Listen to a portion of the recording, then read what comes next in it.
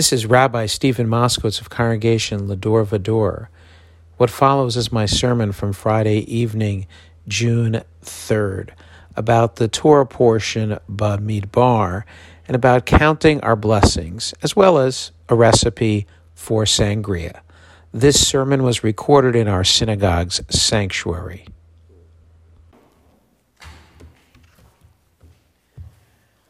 Recently, I was tasked by my wife, Susie, with making sangria for a party we were hosting. And I asked family and friends for recipes so that I could make the perfect sangria.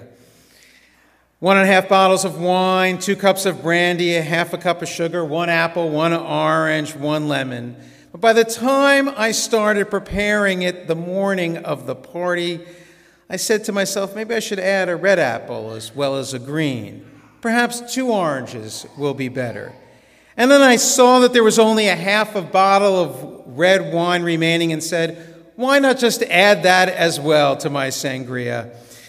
And then I noticed that there was a smidgen of brandy left in the bottle, so guess what? I poured that in too.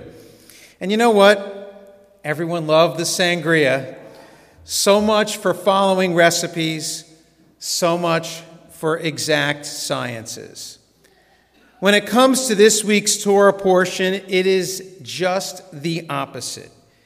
It is nowhere close to a smidge of Israelites. The Torah reports the number to be 603,550. To be fair, that is not the total number of Israelites. That number would probably be closer to 2 million. The Torah only records the number of men over 20 years of age who can bear arms. It does not record the number of Levites charged with caring for the sanctuary. It does not record the number of women or children. It is instead about knowing the exact number of soldiers. It is about knowing exactly how many Israelites will be able to fight the upcoming wars. The portion is so exacting, it even names who from each tribe will do the counting. As our bar mitzvah student can attest, some of those names are indeed a mouthful. From Ephraim, Elishama ben Amihud. There's a list of all of these names. Sometimes we do have to be exacting. Other times being less precise is what is called for. This time of year, we are in fact doing a lot of counting. We are counting the Omer, marching from the freedom celebrated at Passover to tomorrow's revelation celebrated on Shavuot. We count 7 weeks, we enumerate 49 days. In this way, we connect Passover to Shavuot. Freedom is meaningless without the Torah, the tradition suggests. That is the message of counting the Omer. And there is no fudging or adjusting of the numbers in this instance as well. The tradition also suggests that there are exactly the same number of letters in the Torah scroll as Israelites in this week's portion, 603,550. And I have certainly not checked the tradition's counting. I am taking that number on faith. There is so much counting and so much exactness. And I wonder if we count too much, if we enumerate far too many things. How many cars do you have? How many rooms does your house have? Did I reach my minimum number of 5,000 steps today? We spend way too much time and effort tracking and tallying all of our stuff. And it occurs to me that we are especially bad at enumerating tragedies. Did you hear about so-and-so? She has cancer. Did you read about the latest shooting? 4 killed. And each of these numbers cuts into our soul and diminishes our spirit. The numbers are dispiriting. The counting eats away at our fortitude. Rabbi Meir suggests that we are to recite 100 blessings every day. Perhaps his counting is an antidote to all of the pain we see and all of that bad counting I just suggested. But who tallies their blessings? I woke up and said the blessing for the washing of hands. I said motzi before breakfast, then another blessing before my afternoon snack of an apple. If this were actually my spiritual exercise, I would most certainly lose count by mid-morning. There are so many other things going on in our lives. It would be impossible to keep track of all the blessings soon after waking up. Wait, am I up to 54? Oh no, it's 9 p.m. and I've only done 36.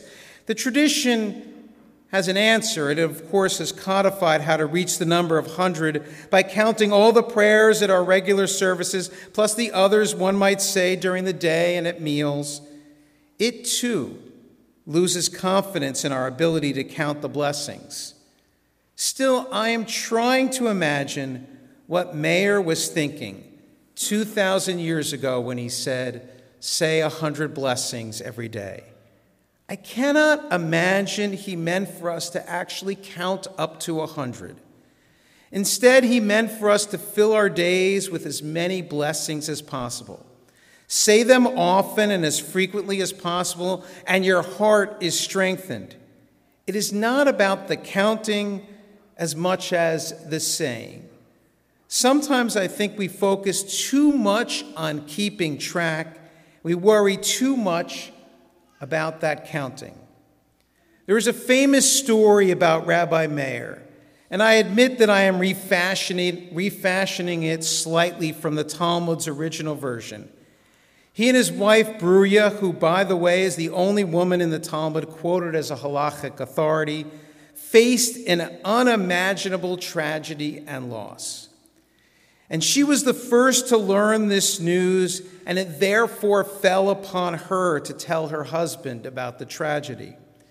And when he came home from synagogue on Shabbat, he asked her to tell him what had happened. But she said, and again, this is my rephrasing, sweetheart, Shabbat is almost over. Let's make Havdalah first. In other words, say the blessing first. These will strengthen your heart. And so he did. She then told him the tragic and sad news that had happened to them. And although he was devastated and he felt as if his heart was shattered, the truth is, it was not nearly as broken as he thought.